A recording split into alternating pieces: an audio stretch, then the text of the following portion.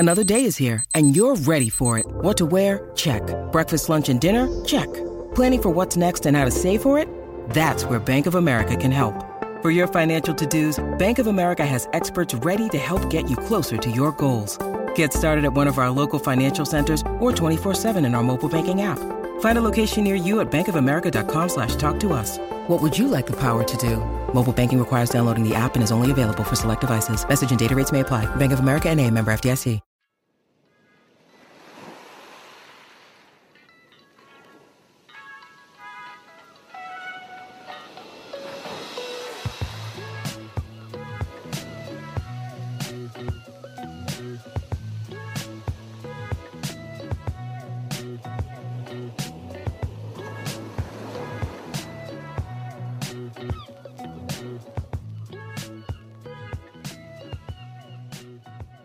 And I hope we're back with another episode of the Lakers Fast Break podcast. It's Gerald Glassford coming right back at you here from Lakers Fast Break, Pop Culture Cosmos, where we cover the latest news and trends in pop culture each and every week, twice a week, wherever you get your podcasts.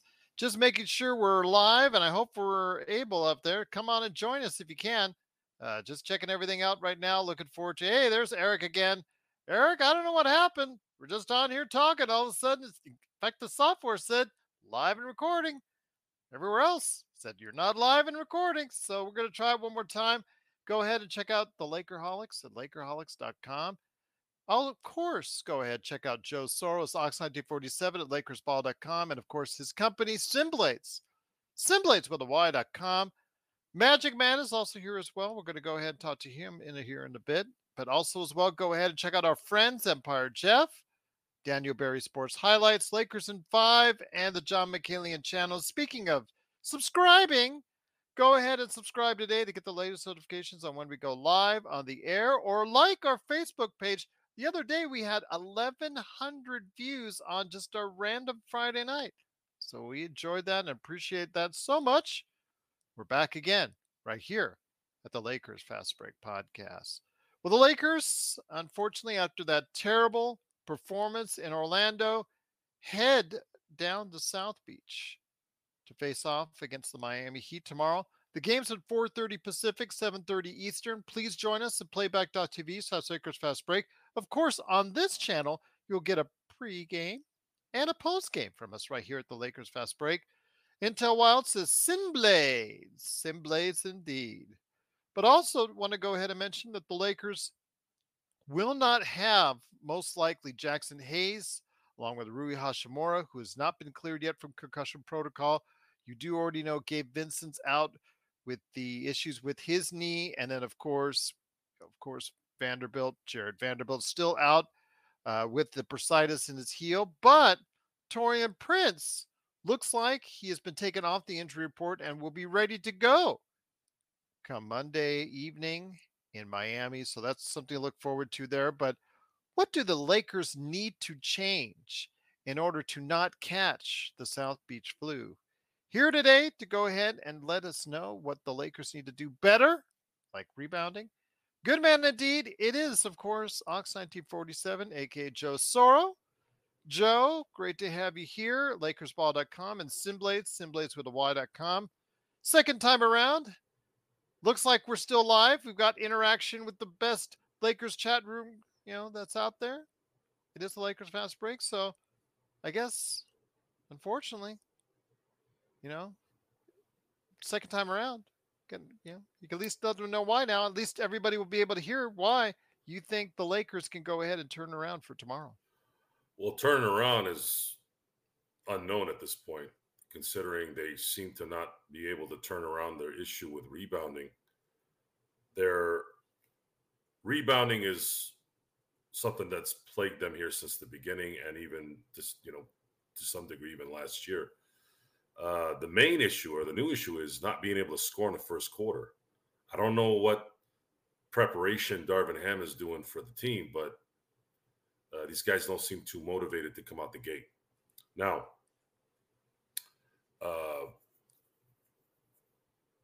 effort is likely the reason this is happening. And I want to know why. I want to know why the effort isn't there because nothing else makes sense. Is it confidence? Is it frustration when a couple things don't go your way? Maybe practices. The practices are supposed to be where you make these things work, and then Well, don't tell that to Allen Iverson. Well, if you're going to bring up Allen Iverson, I know that Sean admires Allen Iverson, and I do as well. But I did hear our esteemed colleague Stone Cold Hansen mention something that made very much sense. Big shout out to Stone. And that was, let me just paraphrase it. He left a lot on the table because he didn't practice. Similar to, I should say, didn't practice. Wasn't prepared enough to extend his career because he played off his talent. AI played off his talent really for about 10 years. When his talents start to dwindle, that's when he started becoming an okay player instead of the great player he was. Same thing happened to Tracy McGrady. And when you want to compare Kobe, Tracy McGrady, and AI, really the difference is work ethic. So work ethic of this team, I don't know what that is really. I mean, we know LeBron, we know AD put in the work. I'm not gonna really harp on that too much, but there is a desire that looks like it's missing, and that's what rebounding is. It's a desire to get that ball. It's a lot of times you don't need extensive talent. It's about desire and want. And not only is it one or two guys, it's several guys that are not doing it. And the chemistry needs to get better in terms of spacing for those rebounds. Because a lot of times you'll see two of the Lakers players trying to go for a rebound, and it ends up either going out of bounds or going to the other team. I saw that several times the first 6 games. And that's supposed to be figured out in practice. That's something the coaching staff, I'd like to assume, would be able to identify. And that's the question I want to ask everyone here. These guys watch film, correct? Supposed to be. Okay. So rebounding is about desire and want, yet we can't convince these guys to rebound and want. We can't convince these guys yet to create a chemistry to where you're not bumbling and fumbling for the rebound as well. That's a big sign there that says, hey, are you paying attention to like AD being here, or if Austin Reeves is coming in and around you? Like, you got to have some kind of feel. You got to have some kind of chemistry, and those things are worked on in practice. Back in the day, before I guess the Sissy Lala preparation thing, the last I don't know how many years, is that we used to hear that practices were the more grueling. Hell, I heard it today when I was listening to Kevin Garnett talking to Paul Pierce. And what is it? What is it? I mean, what is it that you do for your preparation? You make a mistake, you have a bad game. How do you not? And then how do you fix it? How do you prepare to fix it?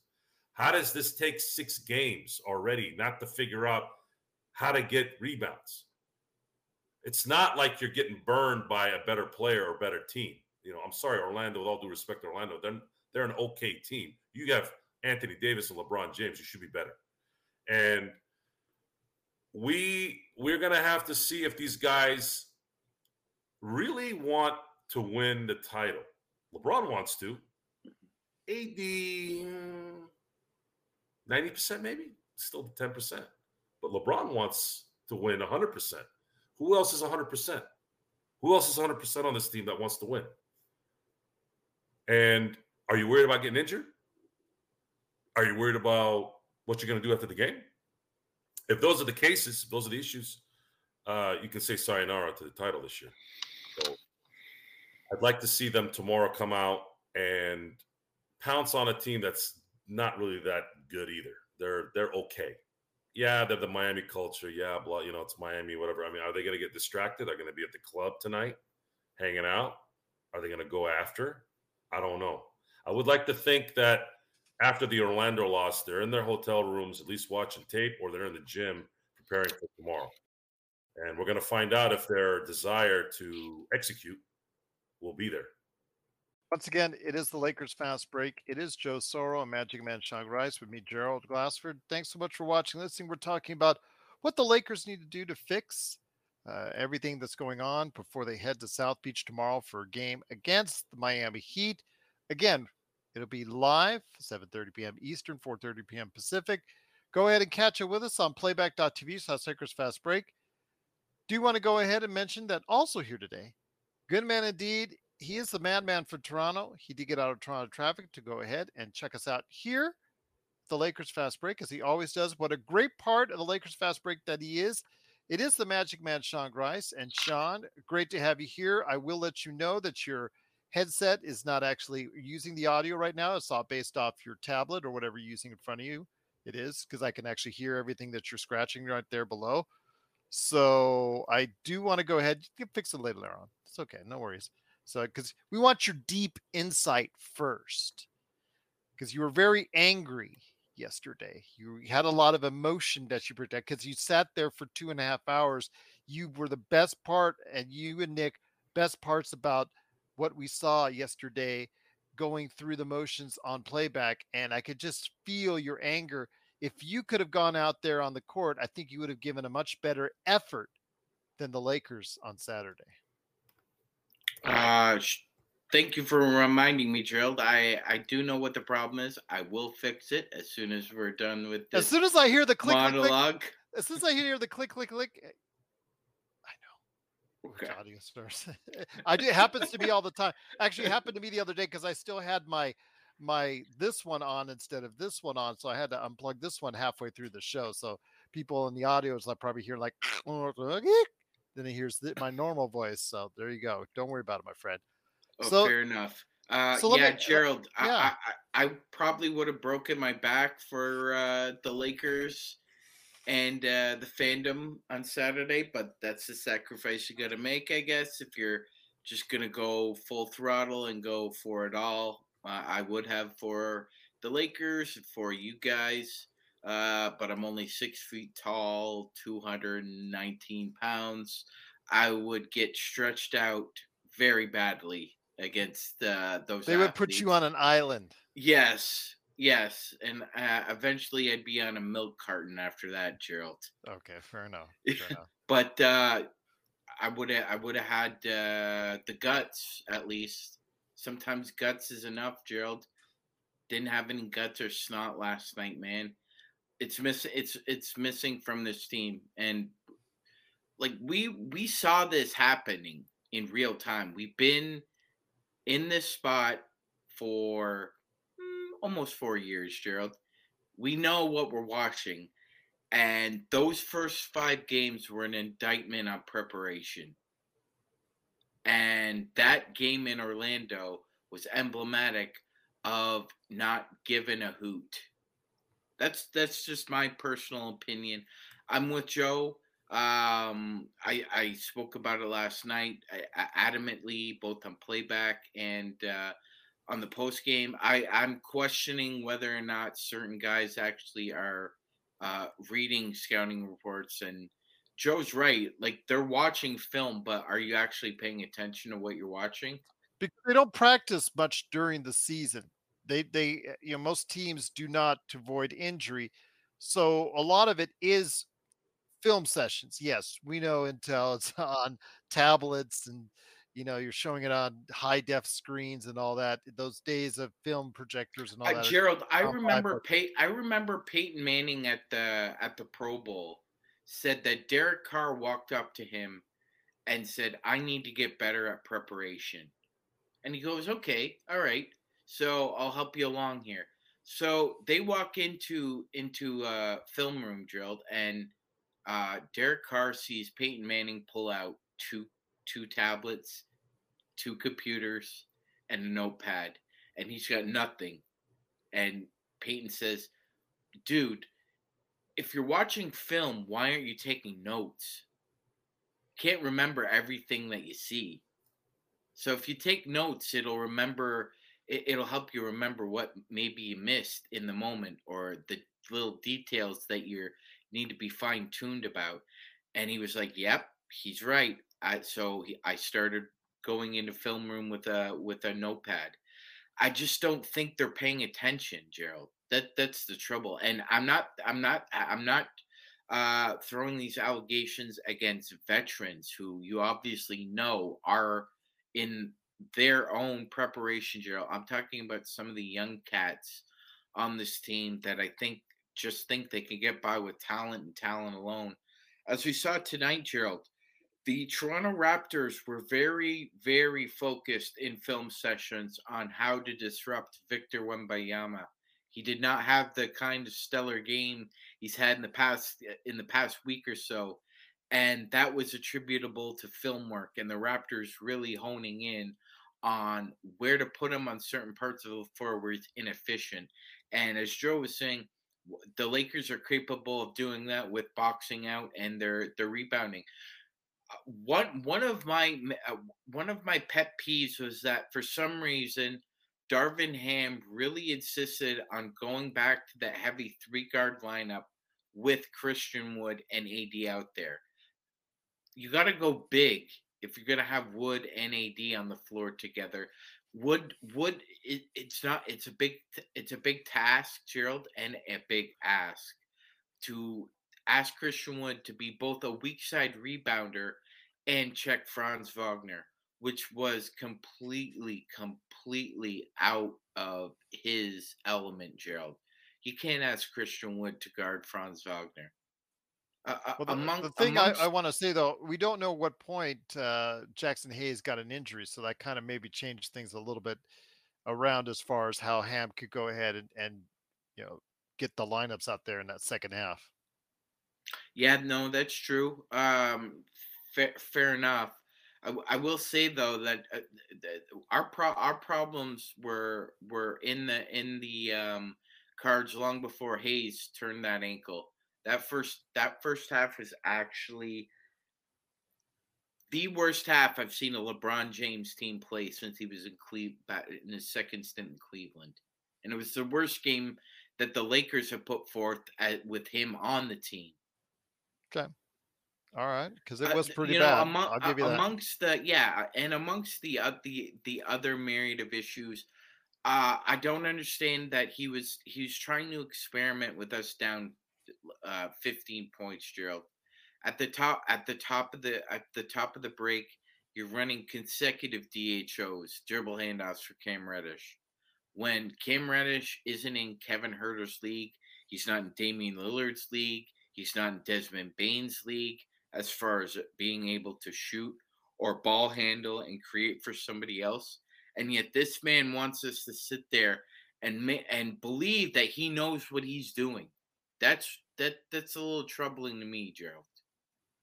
It's a lot of troubling for a lot of people. It's very troubling for a lot of people out there, and definitely we'll keep an eye on it, especially with Cam Reddish. Cam Reddish, the more minutes he gets, the more his weaknesses kind of get out there, but you can try and limit him out there to 10 to 20 minutes a game playing hard defense. You're probably able to get away with it a lot more. This is Raphael from NBADraftJunkies.com, and you are listening to the Lakers Fast Break. Check out what's been going on with the Pop Culture Cosmos Show and the PCC Multiverse. My last movie that I saw in the theaters was The Last Skywalker. I know, condolences to me. Wow, man. Right. I just had talked about that, and I completely forgot that I saw that movie. Yes. It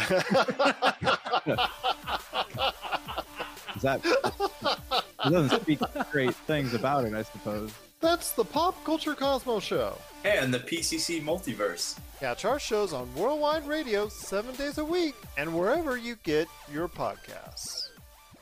Once again, it is the Lakers Fast Break. We truly appreciate you joining us. Joe, let me bring it back in here. Cam Reddish, like I talked about, he's going to have to play, though, some minutes out there. Max Christie, that's another issue entirely. He's also been struggling. The Lakers need to get some type of offense coming off the bench consistently. So far this season, they really haven't gotten that consistently off the bench as of yet. No, they haven't. And unfortunately, the statistics are, if LeBron isn't playing, the Lakers just don't function well. And this is indicative of this entire existence of LeBron in the NBA. If there's one mistake from a basketball standpoint that LeBron has probably made, like if you had to go back from the beginning, I think LeBron should have put more onus on playing with a coach who had longevity. Because he's been playing for how many coaches? I think he's played for, 9 coaches? Yes, in that range. And I don't think that helped him. I think he lost a couple championships because of it. With all due respect to Eric Spoelstra, I know I'm probably in the minority on this, but I consider him a very good coach. I don't consider him a great coach. Okay, because a lot of people out there, the analysts, have always praised him for years being one of the very best good coaches. coach. I don't look at him as a great coach. Great coach is Greg Popovich. Great coach is Phil Jackson. It's not fair to compare him to those two. He's won championships. He's been with several different types of teams that he's made good. But see, and that's the point, is the 2 championships he won, it was LeBron in his prime. And I know you need a great player there, but I think the difference between Popovich and Phil Jackson is winning a couple more in there. But that's a discussion for another time. I think LeBron should have put more onus on a coach, and somewhere where he could know that the guy's going to be there and you're going to have respect for him. I know it's hard to do that, but I think that's kind of what probably cost him in terms of dealing with this nonsense all the time. And maybe he prefers it this way because, again, he doesn't have to deal with someone who's, going to be more, I guess, in charge. I don't know. It's just throwing stuff out there. But the Lakers, as of right now, are being outscored 210 to 139 points in the first quarter. They've been outscored 117 to 54 in second chance points through the first 6 games. And that has cost them at least 2 wins. The Sacramento game and obviously the Orlando game. So the Lakers, if they could make an offensive rebound, will probably be sitting here at 5-1. It's that simple. So you solve that problem, you got a leg up. Now, coming out the gate slow, which one is it, Darvin Ham? Are you going to have them come out slow in the first quarter now instead of the third? If they start coming out in the first quarter, guns a-blazing, are you going to go back to the third quarter stinking? Can't these guys play 48 minutes of basketball? Are they not professionals? Did the Lakers and Rob Pelinka and Jeannie not give everybody their money or a chance to showcase so they can go get their money? The front office, the ownership have done everything possible to make these guys mentally ready to play an NBA season.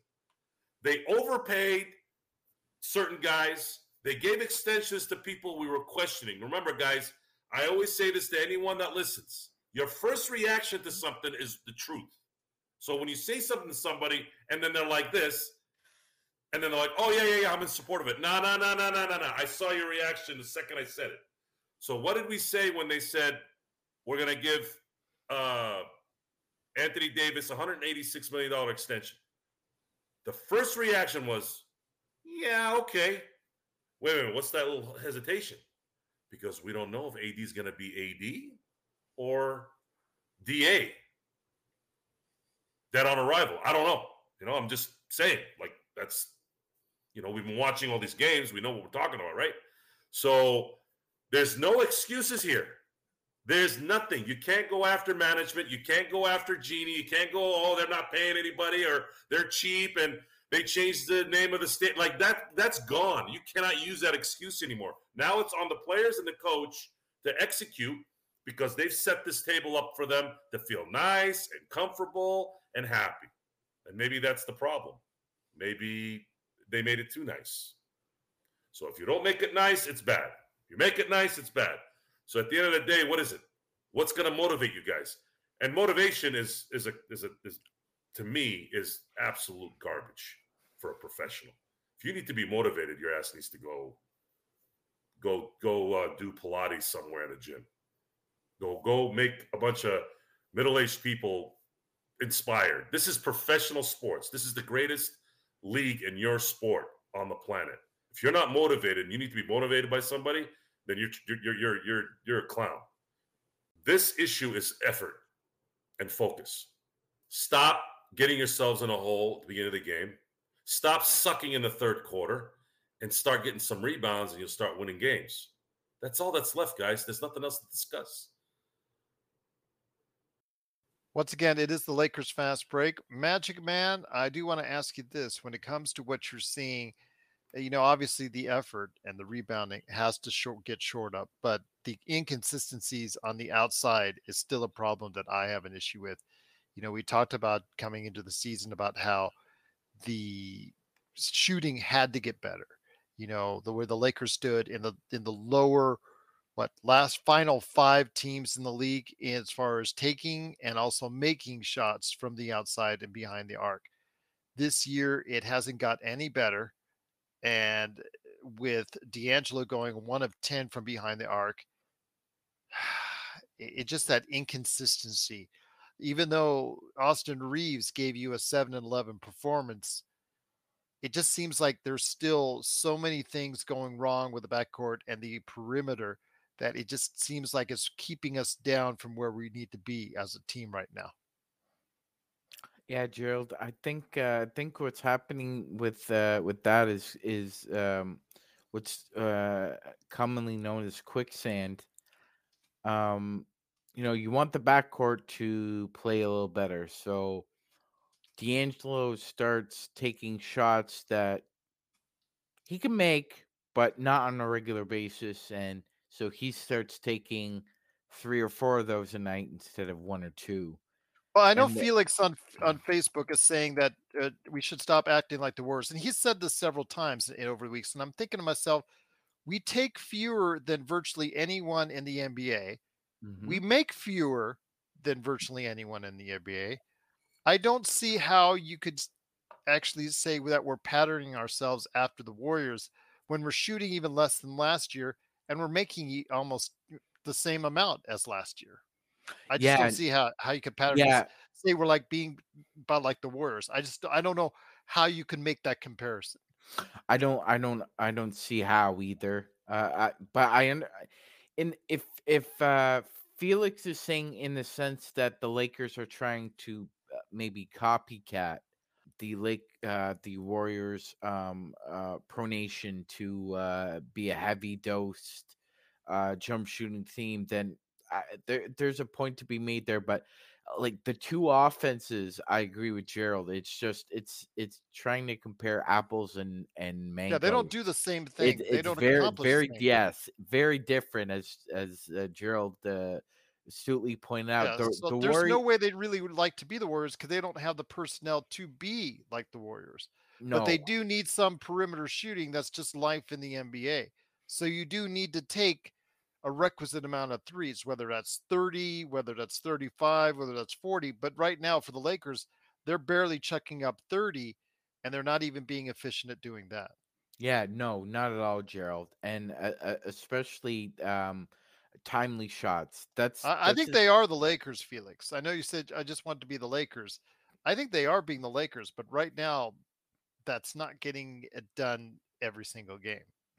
No, not at all. And we've seen, Gerald, that for whatever reason, both because of personnel and coaching, the Lakers have not put a penny in the well. What worked last year, heavy dose of points in the paint and opportunities in the paint, taking advantage of your transition opportunities. Now, if transition presents itself, they'll take it, but that they're not being as aggressive and forthright with their point of attack defense as they were again last year, Gerald.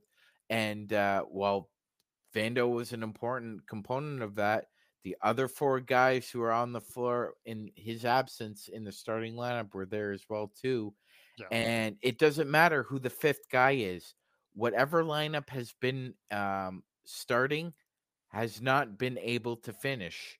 And it's a myriad of issues, but preparation is less important for LeBron than recovery at this point in the game. So if you're LeBron and you're looking around the room and you see a lot of these young cats, you shouldn't have to be preparing harder than them. They should be having to be preparing as hard as you are. And I don't see that happening with some young guys, Gerald. It's the more important component for LeBron is recovery. We're constantly asking LeBron to be Wolverine, and Gerald, that Wolverine blood, it's getting less. It's he's in the movie Logan right now. He's not in Wolverine Origins anymore, guys. He's in the movie Logan. So we're relying on a 38-year-old guy to have a plus 12 in Orlando in 32 minutes, but yet the 12 minutes he is off the floor, the Lakers are a minus 31, Gerald. A minus 31 in 12 minutes. That's a whole quarter, ladies and gentlemen. And your point differential in that game was a minus 31. That was worse than our first quarter against the Raptors 5 years ago when we gave up 42 and only scored 17. That was 25. This would be 31. Mm-hmm. We can't keep spotting teams 12 and 13 points, Gerald. This isn't the Belgian or German, Bundesliga Division 3 where your team is a select team and their team isn't. So before the game, the refs come to you. Well, in light of the fact that you have select players, your team will now be down 15 points to start the game. What? That's essentially what we're going into now. It's just an automatic 10 to 12 point differential. Something's got to give. Something's got to give. And it's going to take all 5 of them. I don't care who the other 5th guy is. It's going to take all 5 of them to solve this thing together about the poor starts. Because it's, as me and Nick said on playback, it's not just one position. Their group. You got to take responsibility as a group for this. Once again, it's the Lakers Fast Break. It is Joe Soro, Magic Man Shangri. Thanks so much for watching and listening. Dwight Smith, Joe says he wants to come on and talk Lakers ball. Okay. Email us, LakersFastBreak@yahoo.com, and let us know what you want to talk about in specific on Lakers ball. We'll bring you on. Go ahead and let us know specific, because if you come on here, you just say stuff, and you just want to go ahead and be a troll, we're going to cut you right off. But you want to come in, bring that conversation going, get everything going as far as in the chat room, we're more than happy to go ahead and bring you on. Rodell, we keep on asking to come on the show, and he's not yet taken the invite. So, Joe, let me ask you this, though. When it comes to what you're seeing with the Lakers, things have got to go ahead. And I know Alice says, it's just one game. But, when it comes to the Lakers, I really think that this is the start of the road trip. You want to start it on a good note. It didn't happen that way. You've got a team in Miami that's also been struggling getting out of the gate. This is the time you need to start taking advantage. You've got 3 teams this week in Miami, Houston, and Phoenix, all varying levels of struggling, just like the Lakers. This is the chance that you can go ahead and get yourself right this week.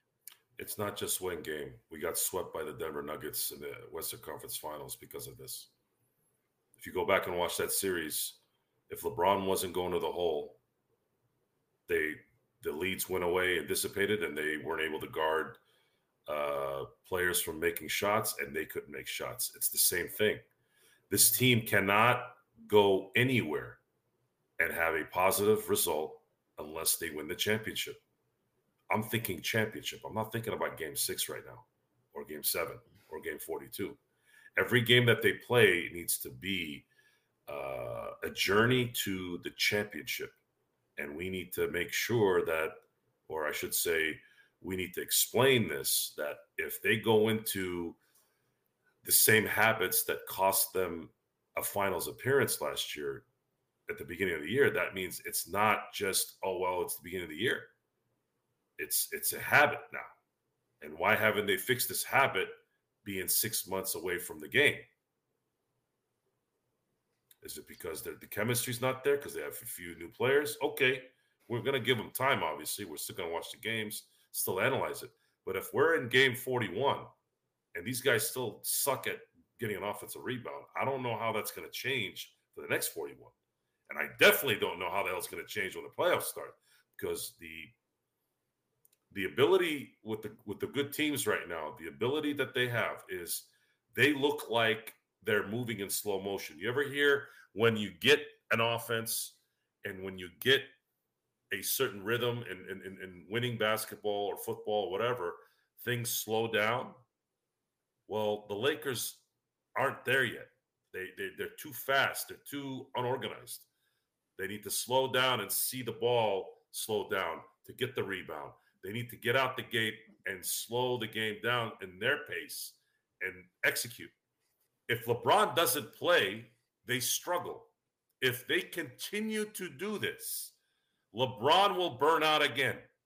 So I don't have a lot of positivity towards a trade that would fix things.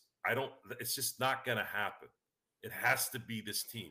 They can get maybe a trade here and there, but it's not going to be an impact player unless it's a massive just hindrance of something. And that person wants to go to the Lakers. And the team that person's on, they oblige because they just don't want to deal with it anymore. Just like the thing with Harden.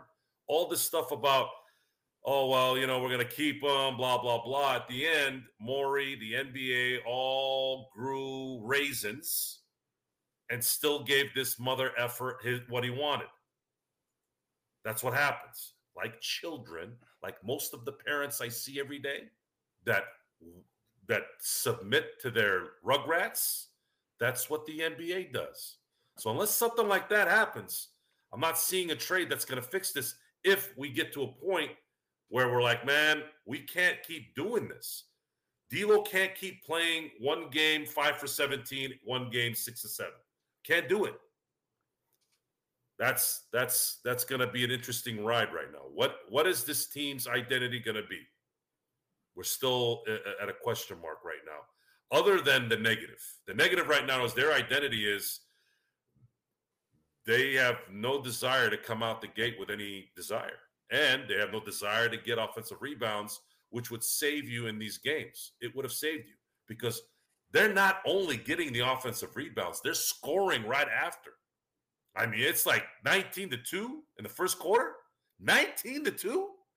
19 of their points came from second chance points. Imagine that. So if we look at that as 6 shots, one is a three-pointer. No, I'm sorry. Let's say it's 19 points. Let's say half of them are three-pointers. That's 9 points. And the other are 5 two-pointers. Imagine. Look at that. Look at the difference in the game if you get those rebounds. Even half of them. If they scored 9 instead of 19, you save 10 points. How many times are you – what's the scores in some of these games, right? 10 points, 12 points. It's at that point, it's simple math. I don't know what's going on in these practices. I wish I could be there. I wish I could be a fly on the wall. I wish I could be a trusted reporter. But the world has changed. The world has changed because there was a time when a lot of these guys, the old school guys like Plaschke and at least the LA Times guys, T.J. Simers or Sam Smith in Chicago. I mean, even Sam Smith in Chicago was trusted, and then he did the Jordan rules, and then everybody hated him. Like at some point, these media guys have to tell the truth, right?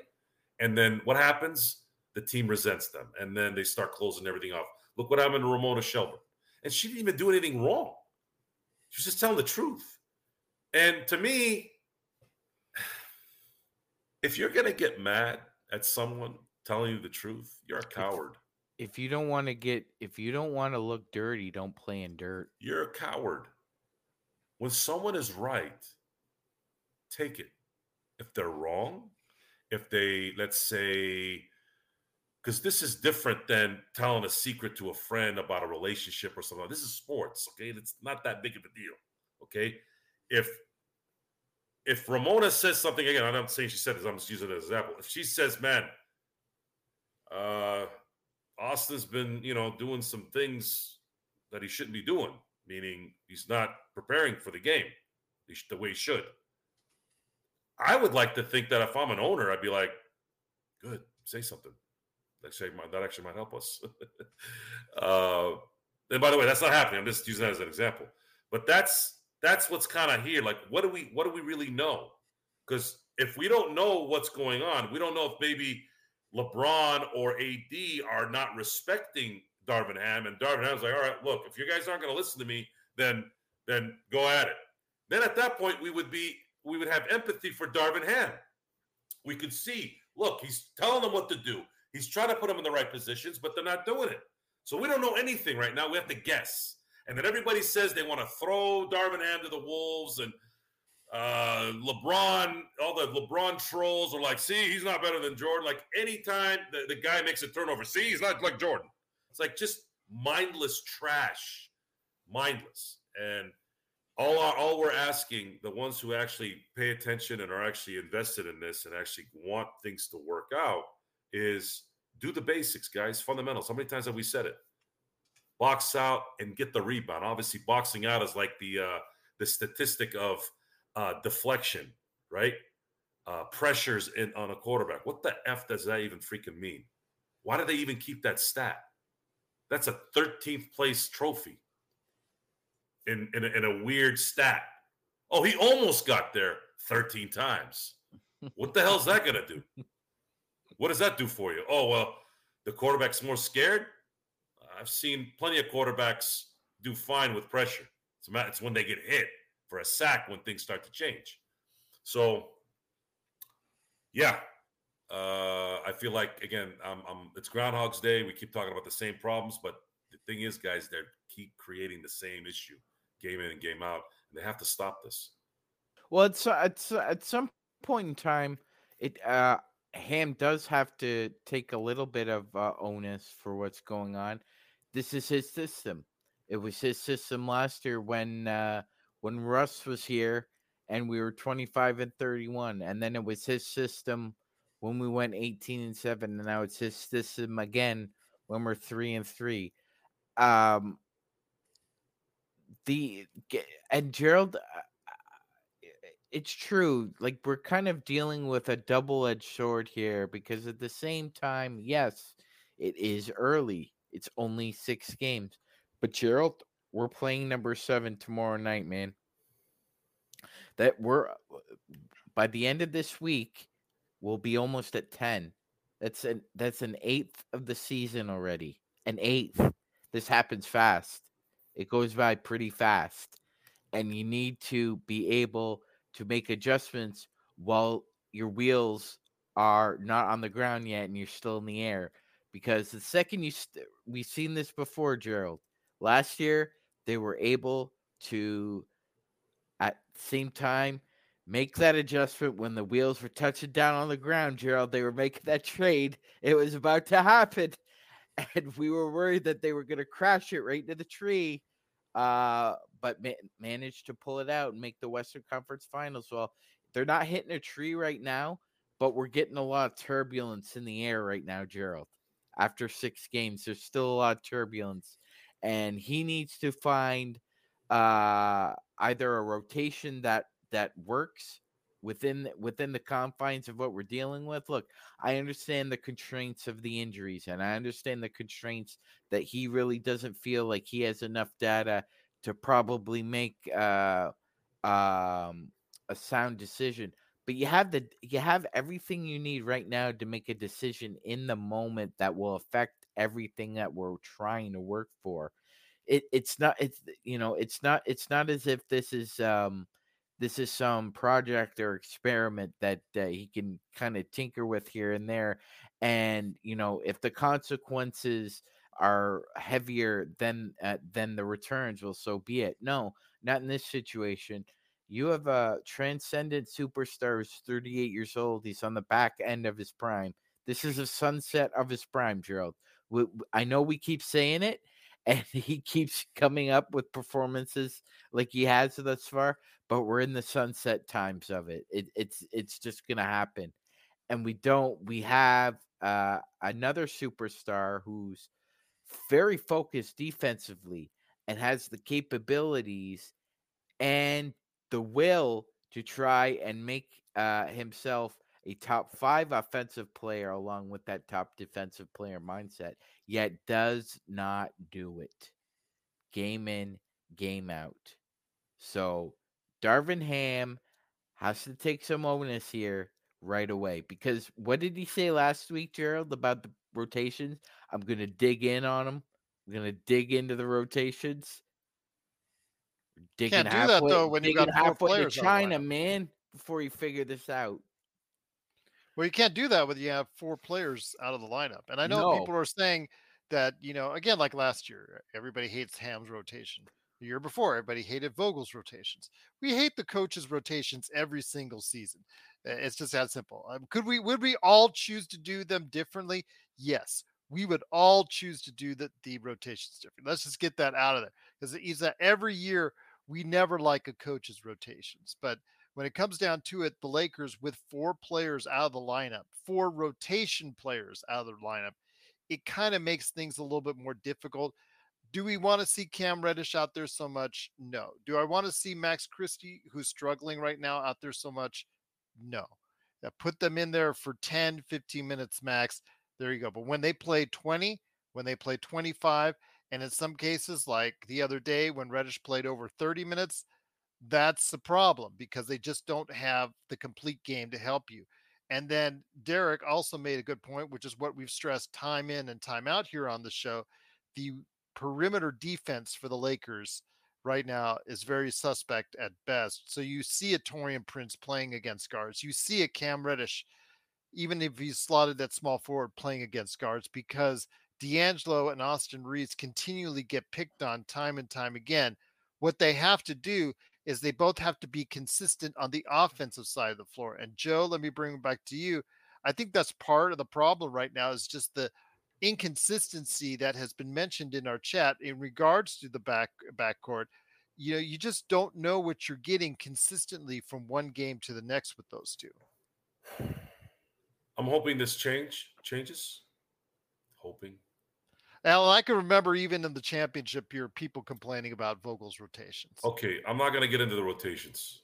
You've noticed that I have not talking about rotations. I know, but everybody complains about rotations. It's the same thing for every team. If you go to every message board for every sport, for every team, everybody wants the backup quarterback in. Everybody wants the offensive coordinator to be fired, and everyone wants the head coach of the NBA team to be fired.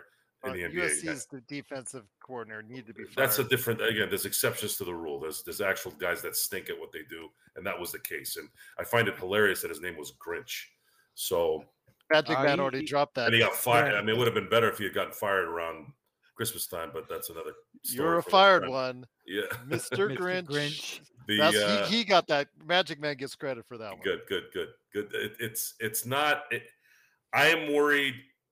I am worried. I'm not worried about the coming out the gate. I think that can be fixed. It's just we've already won more games than this time last year. So right. I don't care about last year. Step up.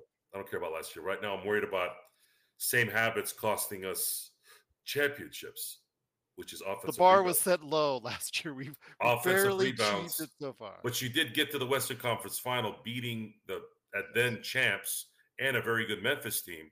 So whatever happened before then doesn't hold water to me. What the Lakers suffered from in the Western Conference Finals is what they're suffering with now. And it's not even against the Denver team. It's actually against Orlando and Sacramento teams. That's not good. So with that, I'm going to say, let's see if they can get out the gate like a normal team instead of being down 12 for the first 5 minutes of every game. And then let's hope they don't transfer that over to the third quarter. Again, that's what's happened, is that they were terrible in the third quarter almost season. All of last year. Now it's become the first quarter. Yeah. And then, of course, their issue with offensive rebounding, let's say they figure out a way to get that. My issue that I'm worried about that I don't think is going to go away is Austin Reeves and D'Angelo Russell not playing good defense, or at least average. Because if they don't make shots, if they're not effective on offense and they're not playing at least average defense, that's when we're getting smoked. That's probably the biggest problem. And what do you do if the Lakers are 20 and 21 after 41 games? What do you do? And you see that this is not going to be something that gets fixed. Because if you can't stop Jamal Murray, Damian Lillard, and these elite guards, Steph Curry, or at least kind of contain them, you're done. You're done. You are not going to go anywhere. And the Lakers spent every ounce of energy beating Golden State in that second round. Every bit of their fiber to beat them in 6, which is part of why they ran out of gas in Denver. But they don't have that luxury now. They have a year older LeBron, and you have a couple guys that weren't on the team, and you also are missing. This is the thing that that's been going around, which is true. LeBron seems to be the only guy that can get any dribble penetration to the basket. Whereas last year we had a little bit of a second guy in Dennis Schroeder.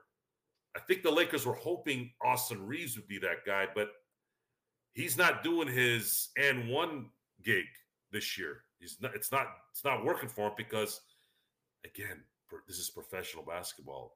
They know how they adapted. Teams adapted to this. They're watching film and they're executing it. Don't let this guy get to the paint, because every time he gets the ball up with his little fade, floater, or whatever, it goes in and he gets an and one. Now they're like, just don't foul this guy. Just distract them, and it's working. And then D'Angelo Russell, as soon as the shot doesn't work, his defense gets worse because his confidence goes in the crapper. Can't do that. And with all due respect to, was it Roden? Rodell. Sorry. Freudian slip. You were complimenting deflections for Mr. D'Angelo Russell. Sean, what do I think about deflections? Joe, you care as much about deflections as Bill Belichick cares about QB hurries when Matt Judon comes back to the sideline and says, "Coach, I almost got him." Almost is not going to ever work in the real world. For those of you who are waiting for someone to almost help you, almost doesn't do it, guys. Either you do or you don't. And unfortunately for us, D'Angelo Russell is always in the almost category during these games. And we can't afford it. If LeBron was 5 years younger, we could get around it. We don't have that luxury as Laker fans. It's over. LeBron cannot play 35 minutes a game in an 82-game season. He cannot. If you do it, he will run out of gas and it will be over, and the Lakers will not win a championship. The Lakers' only goal is to win a championship. They cannot lose in Game 7 in the finals and us go, well, they made it to the finals, made it to Game 7. It is a disaster if they don't win a championship. There is no other way. So if they don't fix these problems, Rob Pelinka is going to have to pull a rabbit out of his hat, a beaver, a kangaroo, whatever. Otherwise, we're toast. We will not win a championship. Whether we lose to Denver, whether we lose to Phoenix, whether we lose to Memphis or the Golden State Warriors, it doesn't matter. Lakers have a huge problem if they don't solve these fundamental issues and these guards don't figure out a way to at least contain the elite guards in this league. Because if they don't, that means more time for LeBron and more pressure on AD. AD, I'm not worried about as much. He's 30 years old. Yeah, we don't want him playing 35 minutes, but I'd rather have him play 35 minutes than LeBron. He's still young. And plus, he's got a Defensive Player of the Year title to go after. And I think if he continues to play the way he's been playing, he's going to get it this year because he has been absolutely a monster. 7 blocks that were wasted again. 7 blocks, I should say again. 7 blocks you wasted in Orlando. That sucks. That sucks because it's like a receiver running his route perfectly and the ball doesn't go to him. That's how it feels when someone gets 7 blocks. saves your ass how many times, especially for AD, because I feel like he has 20 blocks and all of a sudden he has 2 in the stat line. I don't know how the hell the statisticians work with this guy, but I feel like every single time I say, hey, man, this guy blocked like 5 shots in the first quarter and he only has 1. I don't know. It's just, I don't want, and then that's going to bother him. Now he's going to be like, man, I'm bailing your asses out and you're still sucking ass. Like, what's going on here? Get the damn ball. You know I'm blocking it here. Like, figure it out. So that's it. But the thing is, though, when it comes to the backcourt, Magic Man, I noticed it in the chat, and it's the best Lakers chat room that's out there, right here at the Lakers Fast Break. Talk about D'Angelo and Austin Reaves. Austin Reaves, got to remember, everyone, he was undrafted. There were reasons why he was not drafted. One of those is quickness on defense, which is something that now teams have caught on to it. Now teams are exploiting it. But the problem is when you have someone on the other side in D'Angelo Russell who also has issues on quickness on defense, you've compounded your problem twice right there. I know a lot of people in the chat are talking about, well, we sure miss Dennis. We sure miss Dennis. Dennis could only cover up so many blemishes. And yes, he's doing great right now. 15 points, 9 assists. I'm going to give him a lot of credit for playing so well, and he deserves all the kudos for resurrecting his career after passing by the offer for the Lakers, actually getting out of the league. Gerald, having to go ahead and words matter. Words matter. And in the scouting reports, the words that are used for Dennis Schroeder and his defense: pesky, irritating, petulant. He would not be averaging 15 and 9 right now on the Lakers, but he would still be doing pretty good. He would be. Now, being a pest and being an irritant, that's more in tune with somebody's character rather than their competency. If you're going to judge Schroeder and Reaves' competency, well, they kept Reaves, they let Schroeder go. So make of that what you will, ladies and gentlemen. But the Lakers decided to keep Austin Reaves. And all this talk, again, Gerald, we're hearing Reaves' footwork, Reaves' quickness. We saw all this last year. Defenses picked on him last year too, guys. We saw it. We were the ones here watching it game after game after game after game. But because the Lakers were winning, nobody really paid attention to it. It was a small blip that we could all ignore because the Lakers were winning. When I dedicated an episode to it during the summer, they said, "Oh, it's going to to be okay." I don't know why you're making a big deal about it. Gerald, Sean, you guys are overreacting. Yeah. Oh, well, I don't think we were overreacting. That's why we made the show. And this is what it is. I mean, if you look at the metrics, what it would say is smart, understands his role, plays hard, effort isn't lacking, and 6'5" with decent length. You can work with that. Seriously, guys, how many times has Eric Spoelstra had to work with Duncan Robinson, Tyler Hero? Let me keep going here, Gerald. Hassan Whiteside, guys with serious flaws defensively, and he managed to work with them and figure it out. But when it comes to, let me just say, it was Duncan Robinson, when it ultimately came point in the time where he needed to produce in the finals, Bruce Brown ate his lunch, and we saw the result from there. The fact is, remember, he was actually out of the rotation the season before, not this past season, but the season before, because of his defense. The same thing could be, Austin Reaves might follow a different path, a similar path, simply because of the fact that as long as his offense is good, he's going to stay a rotation player. When his offense starts to go away, that's when the problems are going to arise for him. But Gerald, I would counter that by saying that's true. That's all well and true. But Spo did make lemonade out of lemons with him. What's Darvin Ham doing with Austin Reaves right now? Are you working with them? Are you communicating with them? Because I'm sick of hearing about him being isolated on defense. It's getting old because there are 4 other guys out there too. And guess what? You are only as good an individual defender today in the NBA as your help defense. If your help defense is poor, you will most likely be a poor individual defender. There are very few examples of guys you could put in an island and say, stop them. Stop them. Very few. You ask all 5 guys to be very good help defenders. Well, Gerald, would you describe the other 4 Lakers out there with Austin Reeves right now as good help defenders? Not right now, no. No. Joe? Joe No. says no. So, I mean, don't throw the baby out with the bathwater here. Just because Austin Reeves is struggling, it doesn't mean that the other 4 players aren't in on that as well. It's a group effort. It takes 5 guys out there. This isn't tennis. This isn't golf. This isn't car racing. It's not an individual sport. You're relying on the man next to you to do his job. Now, there's always the onus on the player, Gerald. Austin Reeves got beat up pretty good last year. He recovered. Now, one of the big tools that Reeves had, Gerald, was that he came off the bench and into a starting role.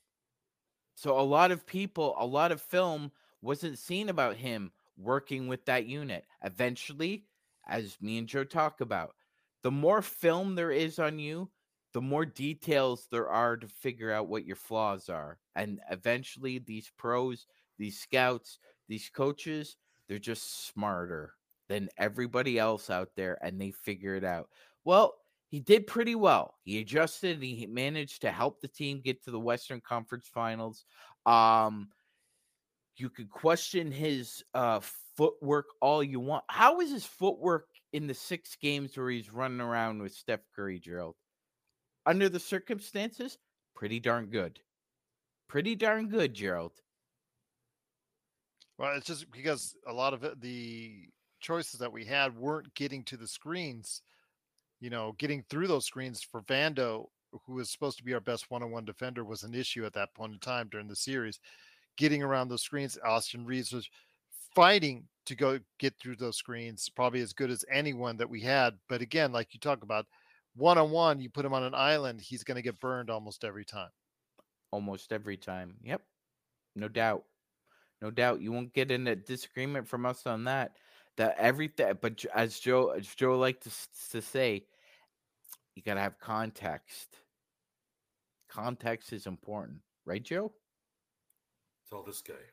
Okay. What does that have to do with me in regards to that? Yeah, I context to Gerald. Yeah. Tell that to context. Guy.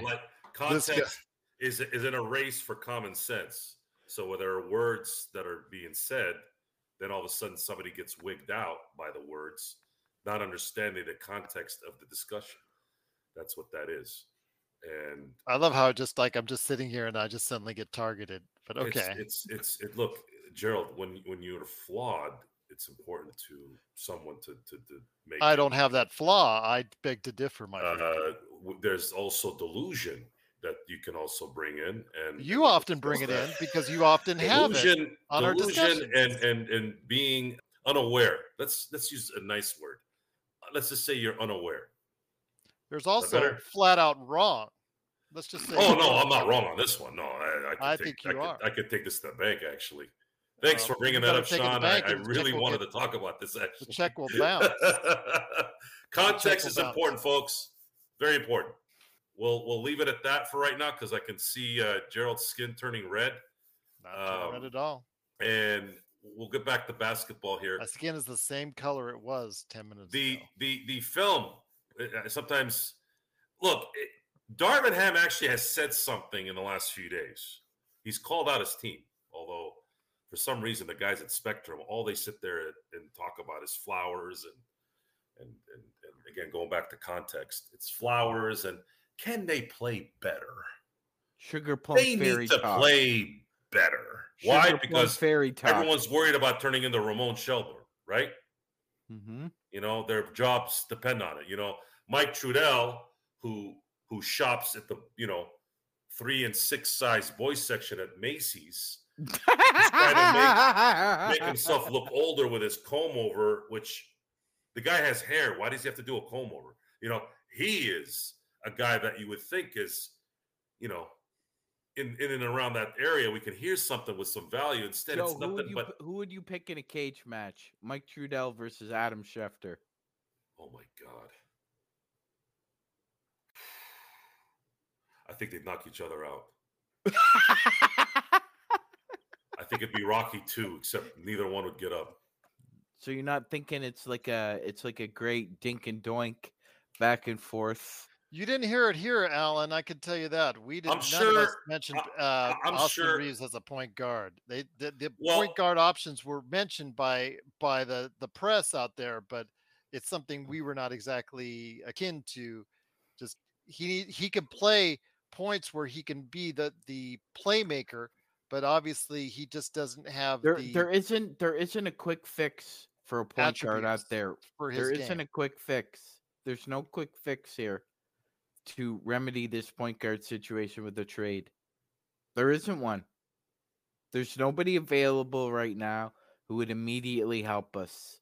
And that's the tragedy in this, guys. This whole thing with fire Darvin Ham for who?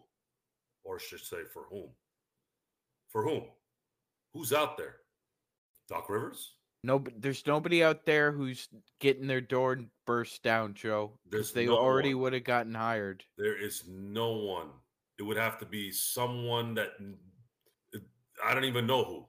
If Jay Wright decided, "Oh, I wanna coach again," that would be kind of an only Probably. ditch And I hit. didn't want to say it because I my heart would just burst out of my chest. That's the guy. That is the mother effing guy I wanted for, before. Because that guy, first of all, his identity was an NBA style identity and helped them win 2 championships. And in one of those seasons, having one of the greatest seasons any NCAA team has ever had. I mean, they were a juggernaut.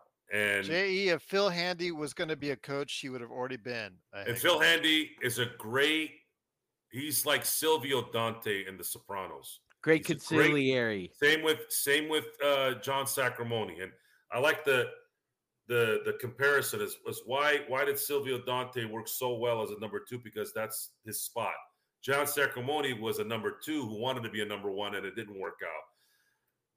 It's the same situation with him. He's not a number 1, and that's just what it is. But I can't go into that right now. I can't. I don't think we should get into that. It's just too much of a headache right now. We need to win a championship. They need to fix this. Okay, they made it to the Western Conference Finals last year with a peg leg and 3 fingers.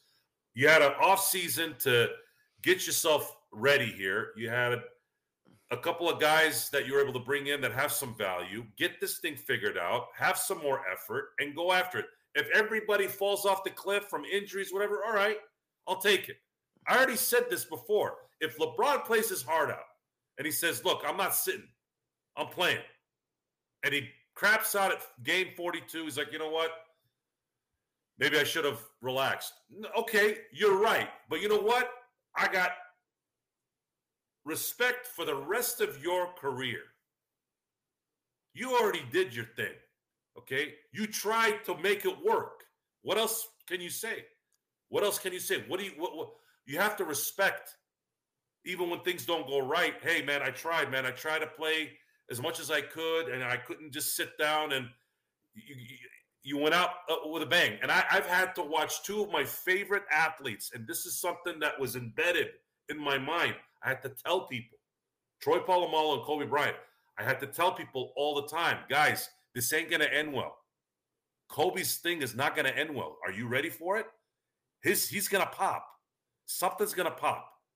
Whether it's his shoulder, whether it's his knee, I didn't say Achilles, but something's going to pop, and he's going to be gone like this. Polamalu, even worse. Polamalu was a freaking missile. The fact that he played 12 years was a shock. I thought he was going to go Bob Sanders' way and play like 9 years. So the fact that he played another 12 years, played another 3 years, was phenomenal. Understand this, guys. This is we're in a position here where it needs to be figured out, and I seriously don't know how it's going to play out. because there's too many variables.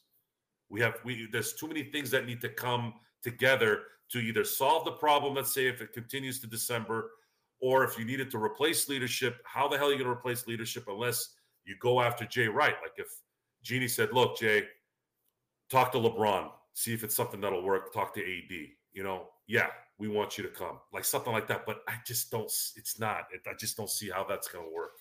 Sorry. You're going to have to ride this all the way to the end of the year. It's ride or die. It's a ride or die situation. That's what it is.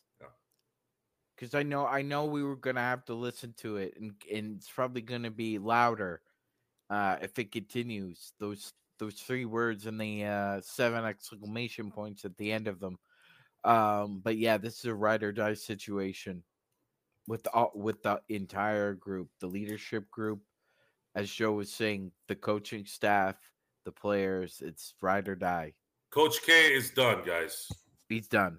Yeah, he had a shot in 04. He was in his late 60s, I think he was in his early 70s when he retired, wasn't he, Gerald? Yes. So yeah, no. He'd be in his mid 70s at this point. Yeah, no, you can't ask a mid 70s year old man who probably wanted this opportunity about 15, 16 years ago, thought heavily about it, but turned him down. No. Darren, I've noticed less falling this year so far with AD. And had one yesterday. Yeah, I had one. Usually it's one every 5 minutes. Yeah. AD, you cannot. 7 blocks isn't something that happens every day either. He did his job. AD did his job. I can't ask any more of AD. I guess I could, maybe 40 and 20, but his second half was a lot better, but he was dogging it in the first half too. He had 4 blocks in the first half with 3 rebounds. It's hard to get rebounds when you're constantly shadowing the guys in front of you. I get it, but Joe Ingles shouldn't have more rebounds than you at halftime. Well, Joe doesn't have to worry about covering everyone else's ass. He can just sit back and shoot threes and wait for that ball to come his way, because all our guys do is sit there and go,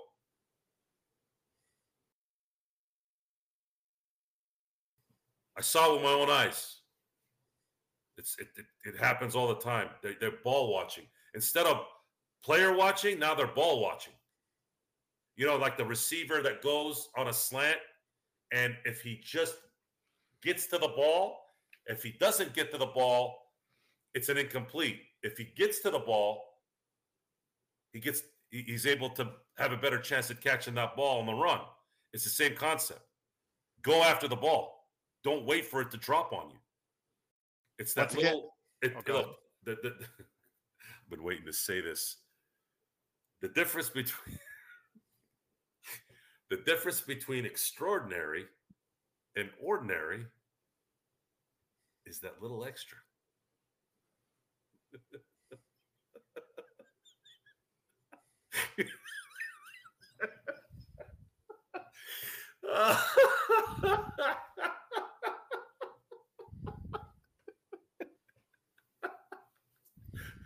A swing and a miss.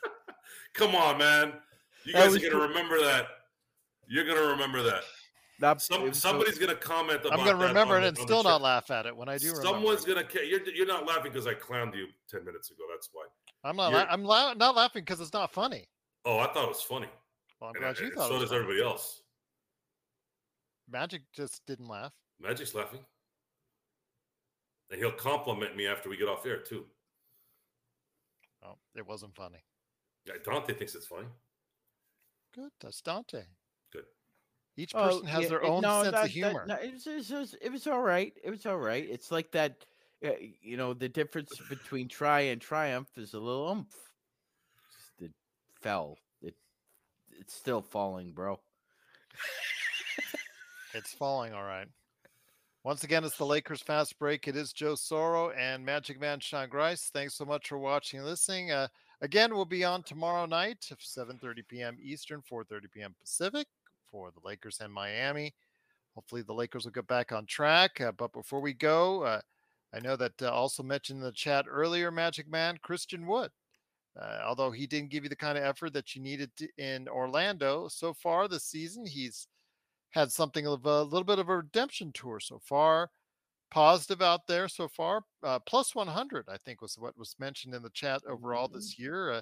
Tell us about your thoughts on Christian Wood, because you and I, especially you, I was actually on the fence as well, because again, I've seen him over the course of his career, and he has his ups and downs, and this is first time really on a team that can actually go places.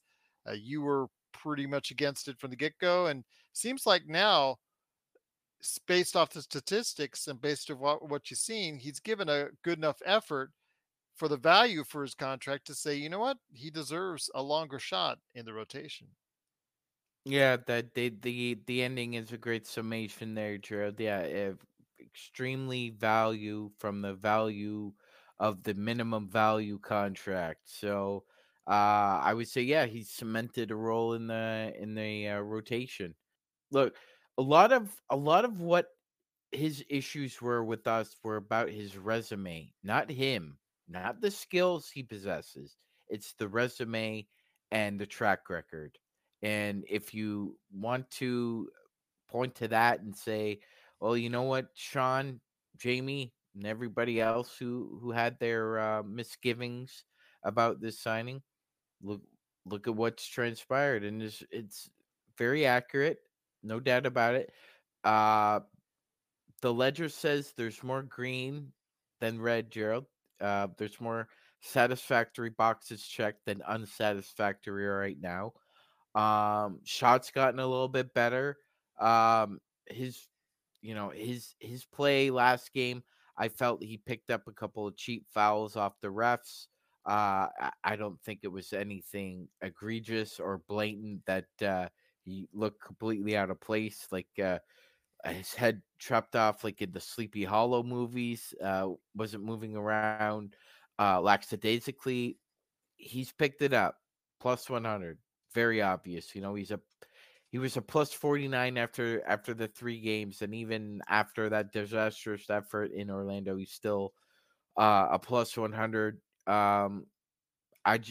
It's a time and a place, and certain personnel with him.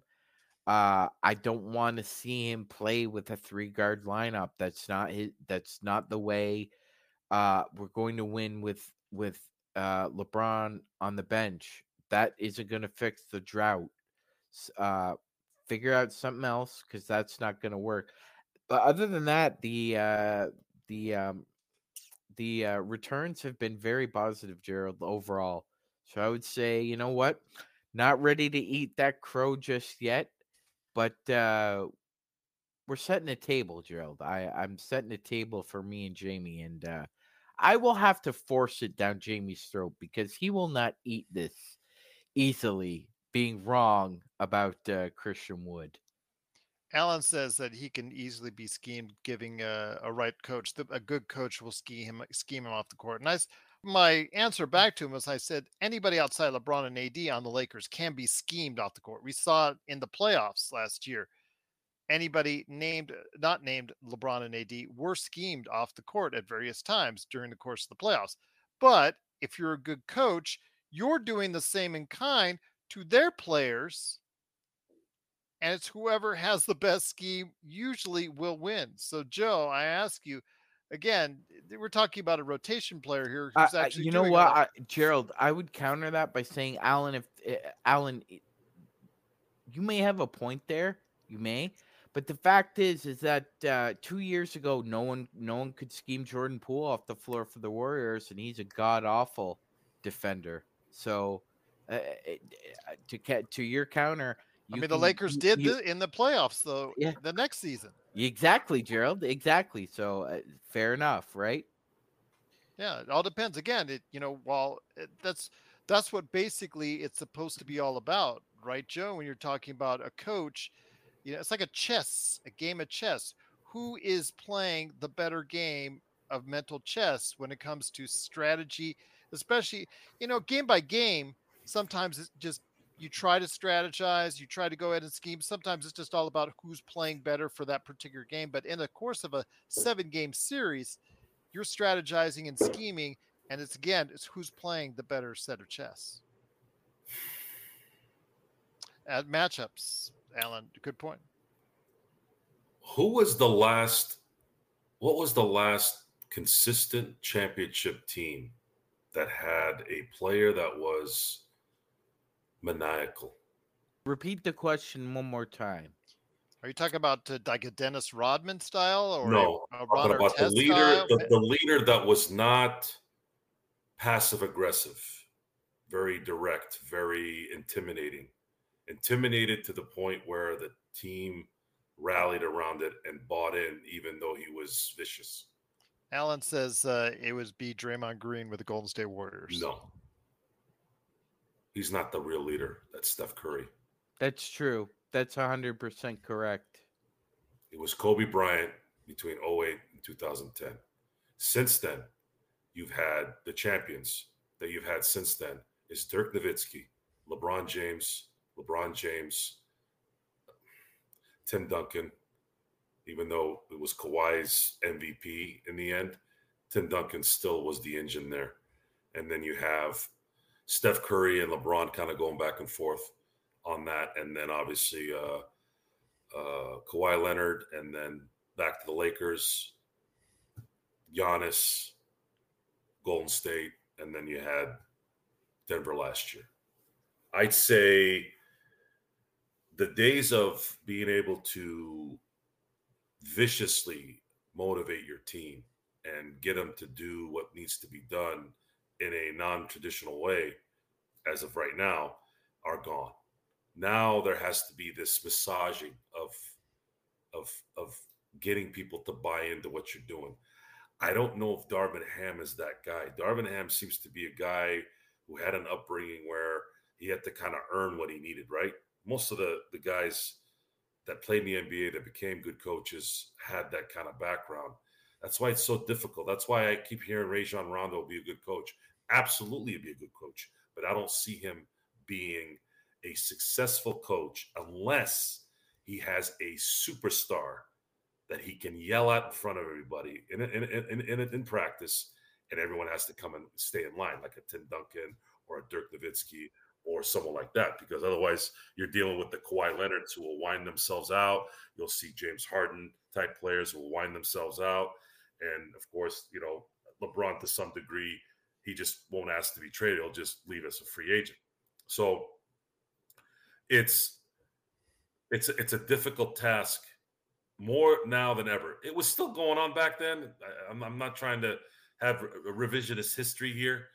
Players have always ruled the NBA. I mean, shoot, Magic got Paul Westhead fired in 1982. So I'm not going to front and say, oh, everything changed the last 10 years. No.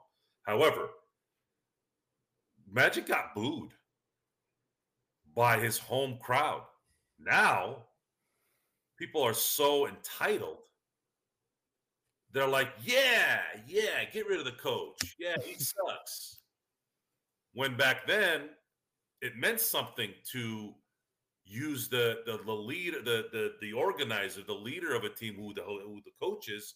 It meant something to have that guy, especially a guy that had won a championship a couple years earlier.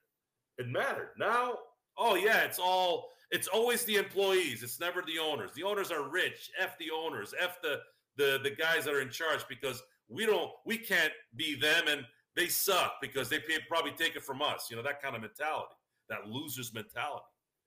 And it's hilarious. I mentioned Harden. I just found out that Ty Lue, who's supposedly the greatest coach that ever lived for a lot of Laker fans, they keep mentioning how they should have got him instead of Vogel. Apparently he's going to start Westbrook at point guard still and use Harden as an off-the-ball guard. Do you really think Ty Lue decided that because it's a good strategy? Or did he do it so that strip club man cannot, I guess, feel a certain way, or maybe even Russell Westbrook? If James Harden doesn't have the ball in his hand, he is worthless. And so is Russell Westbrook. So I'm talking about the coach-player dynamic here. It plays a part, especially in basketball, because there's only 5 guys playing. It's different when it's 11 or 9. This is 5, and especially in basketball where one guy can make make the difference. In baseball, you can walk Barry Bonds, you can walk Joey Votto, if they're MVP types during that year, and get around it. You can't get around Michael Jordan, LeBron James, and those guys. They're gonna kill you. So Darvin Ham is gonna have to somehow Phil Jackson his way into the psyche of this team and get him to play with effort. And as far as his system, he's never had a system. So if you're going to get mad at him for having a system, then you haven't been watching basketball the last year. He doesn't have a system. It's called the LeBron system. And right now, if LeBron doesn't play, the Lakers suck. They're in the negative. When he plays, they're in the positive. The only problem for us is he's in his 21st season. It's not going to work in the end. How are we going to figure this out? We're going to find out like everyone else. What the solution is, no clue. And it's very likely there won't be. We're signaling the ref for a quick timeout, but we'll be back with more of the Lakers Fast Break podcast.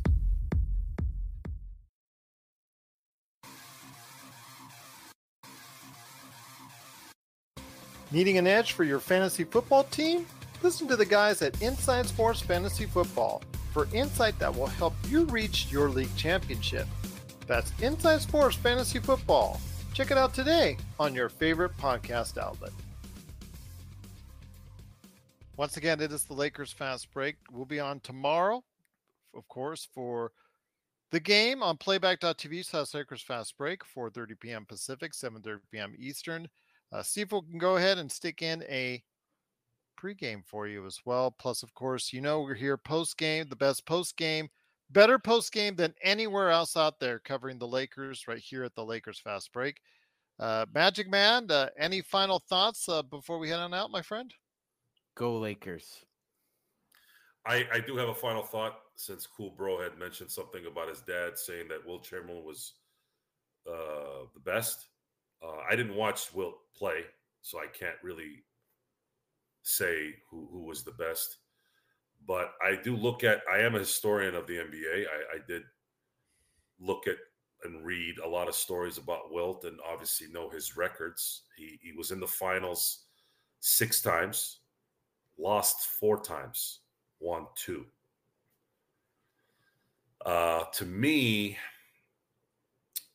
when you're that dominant, and I know it's a team game, but when you're that dominant, and there were a few times he had the best team. And see, that's the part that when someone asks me who's the best of all time, it's a scale, right? So when people talk about Shaq and Kobe, let's say, people that I actually watched, Shaq went 4-2 in the finals. Kobe went 5-2.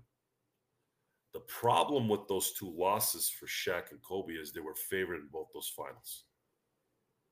It's not like LeBron playing against Durant, the 3 greatest shooters, arguably, of all time, in their prime at the same time in consecutive seasons.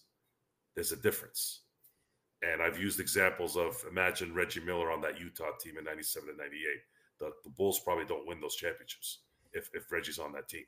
That's kind of how I try to make it make sense for everyone, right? And I know it's hard for people who just started watching basketball 20 years ago. We watched the prime, and we remember Michael. We remember Kobe's prime. We remember LeBron. So we can compare those things. But as far as Wilt Chamberlain being the greatest, unfortunately, he wasn't the greatest where it mattered all the time. He needed at least 5 championships out of the 6 at the very least for me to say, yeah, he's the most dominant guy. Heck, I even have said 6-0. You can't be that dominant and not win the big game. And that 69 loss, him and Fred not getting along, it's a story that we've read, watched. Those 2 cost the Lakers a championship in 69. We could have got this curse done in 69, but we couldn't because 2 children did not get along. 2 adolescent adults getting along. So don't sit there and say it's just now, right? This stuff has been going on. Boy, that was 4 years ago? We keep thinking everything's worse now. That's what every generation thinks. The only difference between then and now is we accept it now. We support it versus back then. Joe, this has changed a lot too. That's changed a lot. But we've also gotten to the point where everyone has a reason why they are a certain way. There's always an excuse. Oh, well, they grew up over here, or they had a drink over here, or some tree fell on them and it messed them up. Like, it's always an excuse. Whereas there's exceptions to the rule, but at the end of the day, guys, you are what you are, and if you do it at the worst times, it's no bueno. Look at Pete Carroll. If you want to look at somebody recent, Pete Carroll turned Geno Smith into a Pro Bowl quarterback out of nowhere. Not today, then. Not today. Not today. Thank you, by the way, because Cleveland was on my defense today, and they helped me win in fantasy football. But if Pete Carroll calls the right play against Texas, doesn't sit his best player, at least make him a decoy and get that first down, you win. And of course, the bigger one, just run Marshawn Lynch. And Pete Carroll is in a different stratosphere in terms of legends. He would have won 3 national championships in a row and would have won back-to-back championships, not only by beating Manning and Brady in back-to-back seasons. How much does his legend grow? But because he couldn't make the right calls at the biggest moments in those games. That's why Michael's number 1. He made him at the biggest moment, whereas everyone else after him failed too many times in the big moments. And you can't. That's what matters in the end. Well, he lost in the second round in 1995. He couldn't get out of the first round the first couple of years. It doesn't matter. We're talking about the peak. How are these guys at their peak? It's not fair to say, well, Kobe shot 10 air balls in his first year. The guy barely played. He played like 15 minutes a game. Can't compare it. I'm talking about prime, in the moment, prime, at the top of their game. Who came out the best? Before we head on out, Gerald, do you still hear Keith Jackson's voice in your nightmares about Vince Young? 19 seconds left on the clock. Vince Young under center. The snap. Vince Young rolls out to his right. He's got a hole. He's got a hole. He's at the 5. He's at the 3. Touchdown, Texas. What can I say? USC's defense was bad then. USC's defense is bad now. I wouldn't say they were bad then. They just personnel's fine. The schemes have always been. Vince Young was Superman that year. Just had to go ahead and shadow him. They needed that first down, and I don't know, for some reason they decided they didn't want Reggie. For some weird reason, had Reggie Bush out of the lineup. Reggie Bush was on the bench, on the sidelines. All you had to do was just have him do an out route. And of course, the NCAA goes after him for something that's actually totally legal today. So I hope he wins his lawsuit. Sports is the greatest thing, because look at Malcolm Butler, right? Malcolm Butler gave Tom Brady the title. He assisted Tom Brady in having the title at that time of being the best quarterback that's ever lived in the NFL. He won an MVP because of it, won his 4th championship, which was his 3rd MVP of the Super Bowl. Sports it makes your heart into gold, and then it can also turn it into burnt rubber.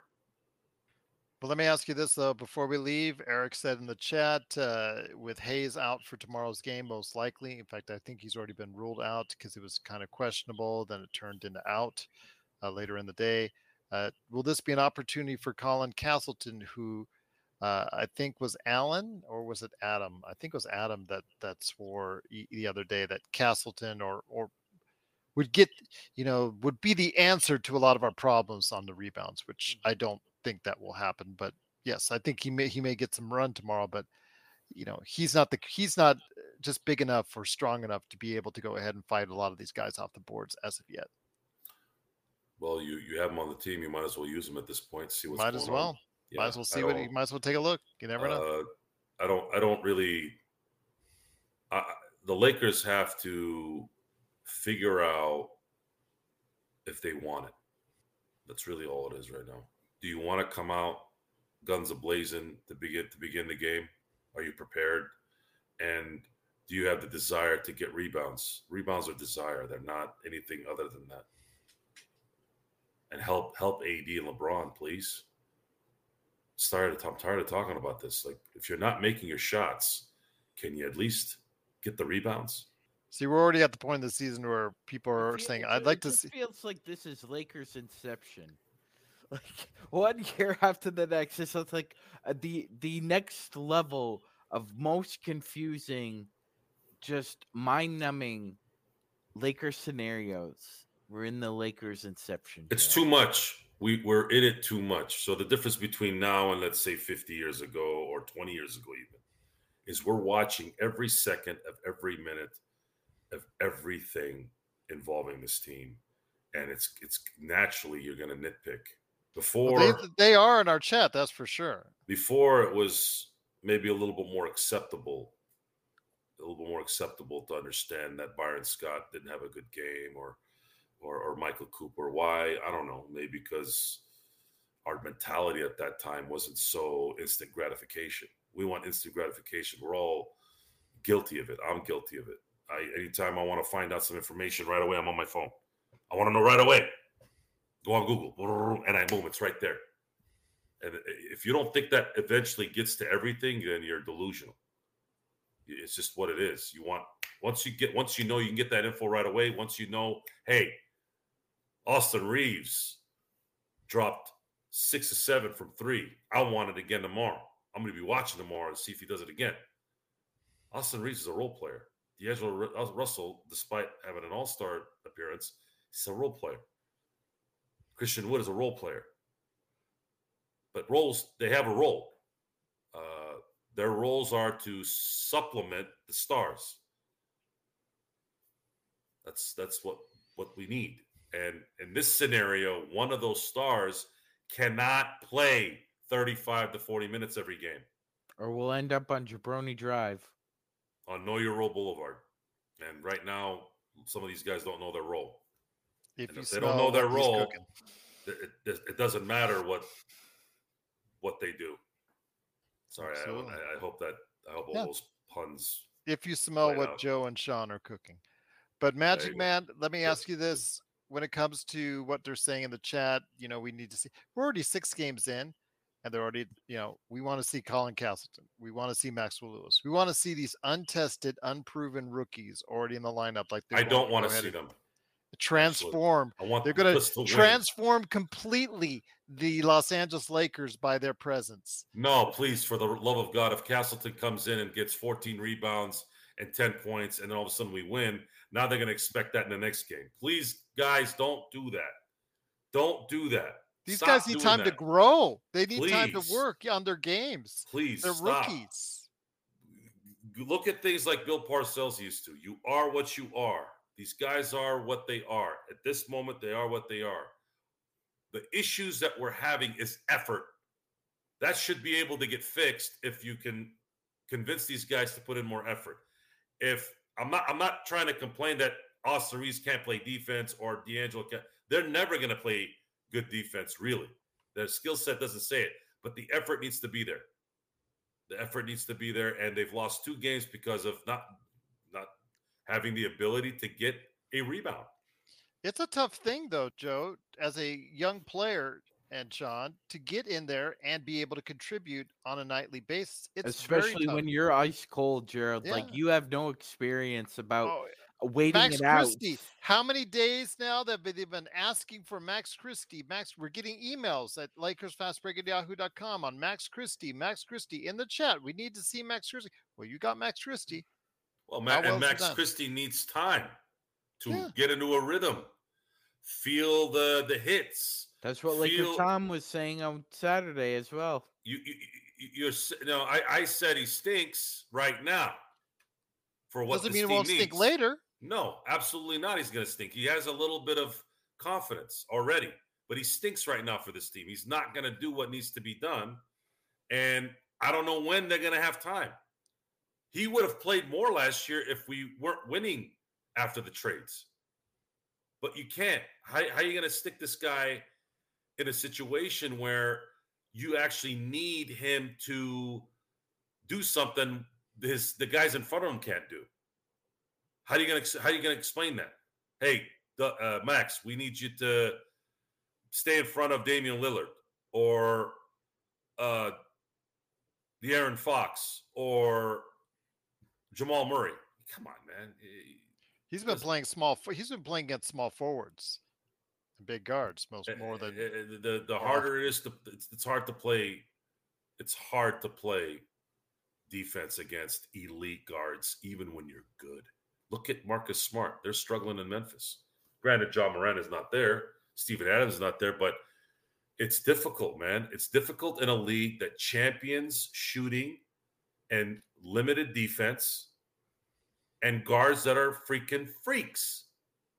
These are freakish guards that can shoot from half court regularly and can get to any spot on the floor and are athletic. It's just not going to work, guys. It's not going to work. You need a whole team effort, and you have to combat that with your own scoring. They've turned this, just like they turned the NFL, into a offensive dominant league. They don't support defense. They don't allow you to really play defense like they used to. Even I'm not talking about Bill Laimbeer and the Detroit Pistons. No, I'm talking about just even like the Celtics in 2008 and the Lakers in 2010 and San Antonio in 2014. That kind of defense. And some degree even Golden State during their run. They were phenomenal on defense. Clay was a two-way player. Clay is the last superstar that I can remember that you can say was elite as a 3-and-D player. And then you had Draymond Green, who was the defensive player of the year. You had the Tarantula. He's more of an octopus to me with 4 limbs. And then you had, of course, Steph Curry, who kind of glues it all together. And it's the last guy that I fear, that people fear, that really, really they're scared of when he was on. So yeah, it's a bunch of stuff. Again, I feel like I'm rambling here because that's what this is going to end up being. If they lose tomorrow, we're going to end up rambling again until we finally. But the problem, the issue with the and Joe kind of summed it up. I think I can condense what he was trying to say, is that because everything is looked at through a microscopic lens, Gerald, of course, in a vacuum, Austin Reeves looks terrible below the free throw line in an ISO situation against a faster guard. Of course, he'll look bad if one side of the floor is cut in half and he's on Triple J or Karl Anthony Towns. I get it. All right. But aren't people watching the other possessions where he's on a shooter and he has to run around and chase them, because that defense he's very good at? Vando, not so much. Vando is a better isolation defender. But if you ask Vando to chase around shooters, that's a job for Austin Reeves, because Vando isn't as good as Reeves is in that situation. As we've seen, Gerald's mentioned it, Joe's mentioned it, I've mentioned it. The injuries and the inconsistency have made it really hard for Ham and the coaching staff to, from 30,000 feet, look down and see what's working. It's difficult. You're trying to juggle 5 different things at once, Gerald, on a unicycle on a balance beam. That's what a head coach's life is in the NBA. Once again, it is the Lakers Fast Break. We'll be on tomorrow at 7:30 p.m. Eastern, 4:30 p.m. Pacific on playback.tv/ Lakers Fast Break. On this channel, we'll, of course, be here for the pregame and, of course, after the game. Best postgame in town is right here at the Lakers Fast Break. Joe, any last thoughts? You already were able to share some, but anything more before we head on out? Just effort. I think a lot that comes down to is just effort. Ganas. Sincerely, Jaime Escalante. Ganas. You have to get ganas. Ganas means desire. Desire.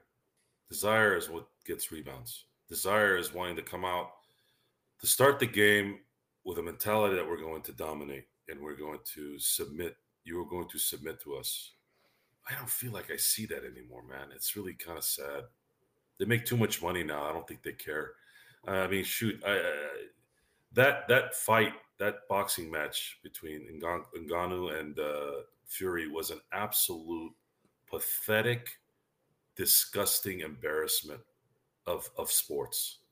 You know, wrestling, professional wrestling, we know what that is. We get it. And it's fun to watch. At least it used to be anyways. But the stuff that's not scripted, I'd like to have be real. And all I saw was 2 guys who fooled a lot of people, millions of people. I'm sitting there like I feel like I'm the only one here that knows this is a scam. Oh, Fury got knocked out. Oh, Ngannou should have won this fight.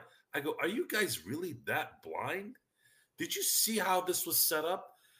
The Saudis paid God knows how much to have Eminem come sit with Vince McMahon for just 2 hours. They just paid $50 million to the WWE for showing up this weekend. Exactly. You really think Eminem doesn't like leaving his house? What the hell is he doing in Saudi Arabia? Somebody told him, here's X amount of dollars, come sit here for 10 minutes and then go home. It was a show, and the hall looked like a nightclub hall. It didn't even look like an arena. And these guys are supposed to have trillions of dollars. Speaking of which, the NFL is over a $4 billion industry, and their lighting today looked absolutely cheap and really Euro trash for their game in Frankfurt. That balcony looked like it was Amsterdam after 9 o'clock, Gerald. Just a red light spotlight on about 15,000 people. It was god awful, and you would think that they that was funny. You would think that they would have the common sense to look at this and see, wow, that looks like no, that doesn't look really nice on TV, and it didn't. But they took a lot of cash for being there. That's what the idea is. It's all about money when that's all it comes down to. And your money. That's my response. I mean, when UFC comes there next year for the first time ever in Saudi Arabia, I will never pay for NFL apparel again, and I will never pay for a boxing match again, or at least for stuff like this. This Jake Paul garbage, fixed garbage stuff, which is what this was. So you said no more football? I'm not paying for any apparel, no more, ever. No Steelers? Nope. Anything? Nope. And I will never go to another NFL game unless I get free tickets. Well, then you're like me, because I wouldn't pay for it either right now. Oh, I was paying before. The Raiders are right down the street. You don't want to pay for it either. I was paying before. Well, I wouldn't want to pay for the Raiders either. But I never went to a Raider game because I wanted to go to a Raider game. I went to a Raider game because the Steelers were in town. But it's if it's not going. I mean, I'm a nobody. They don't give a crap. There's plenty of people that are going to go pay $400 to go eat nachos that are going to give you a heart attack. 10 years from now, they're going to keep. People love to take pictures of themselves rubbing it. telling the whole world, look at my life. I went to a game and all that garbage. They have those people hook, line, and sinker. Me, no. If you're going to keep, I was watching the games today, and it's just amazing at how many games are. Have you noticed that almost every game ends at the same, or every halftime is almost like it's dead on. Everyone goes to halftime at the same time. Wonder why that is. What is that? How does that happen? And how is every time a third or fourth down play have like 80% of the time there's a penalty? So if you're going to keep making everything fake, then how can I, in good conscience, support that? The problem I have is I love the Steelers. If the Steelers went defunct, I wouldn't watch the NFL anymore. I'd be done. If the Steelers went defunct, the NFL would be done. That would be a nice thing. I've seen 2 Super Bowls. My team's been great for a very long time. I could go to bed going, all right, I saw some really good games. I saw, in my opinion, the greatest football game I ever saw was the 2009 AFC Championship game against the Ravens. I can die happy. I watched Troy Polamalu play football. I watched Barry Sanders play football. I've seen it all. I'm happy. I could be retired from it. But then again, I'm a sports guy. I love my teams. As much as I can't stand Dave Roberts, I still love the Dodgers. And I'll always be fans of those 3 teams. But it's really difficult sometimes when you invest so much of your emotion and your time in something, and it's just they get worse.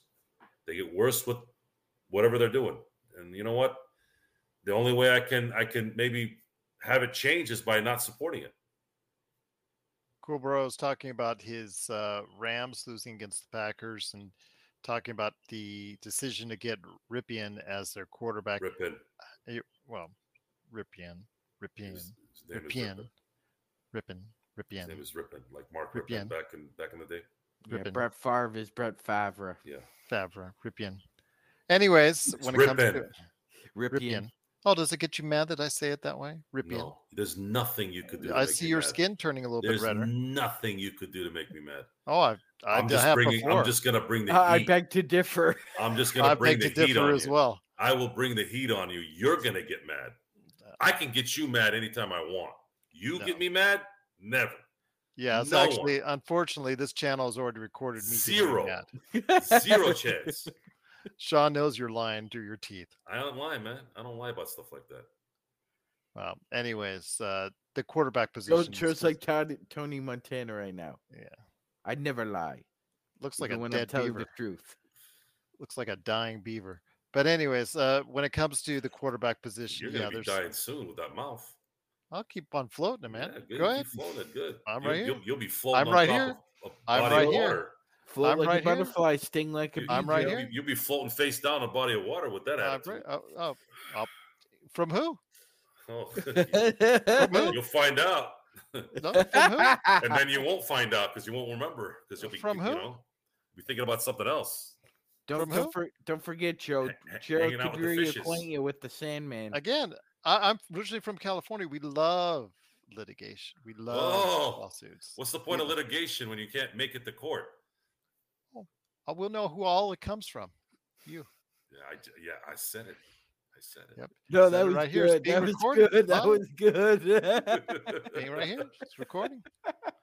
Evidence there. There you go.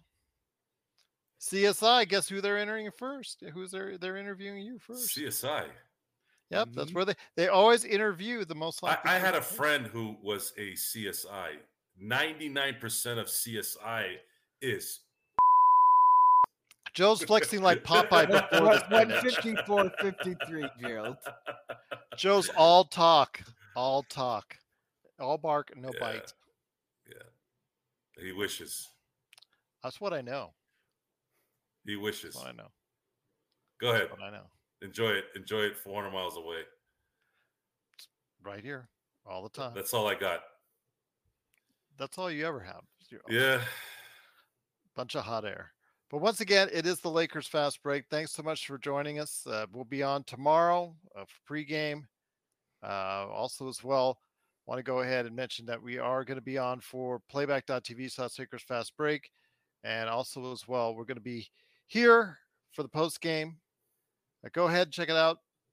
We're the best post game in town. Nobody does the Lakers post game better than us. So for Joe Soro, the threatening Joe Soro, Magic Man Sean Grice, thanks so much for watching, listening. It's Gerald Glassford. Hopefully, hope you will be joining us tomorrow for some great action. Lakers going to South Beach. Hopefully no South Beach flu for them.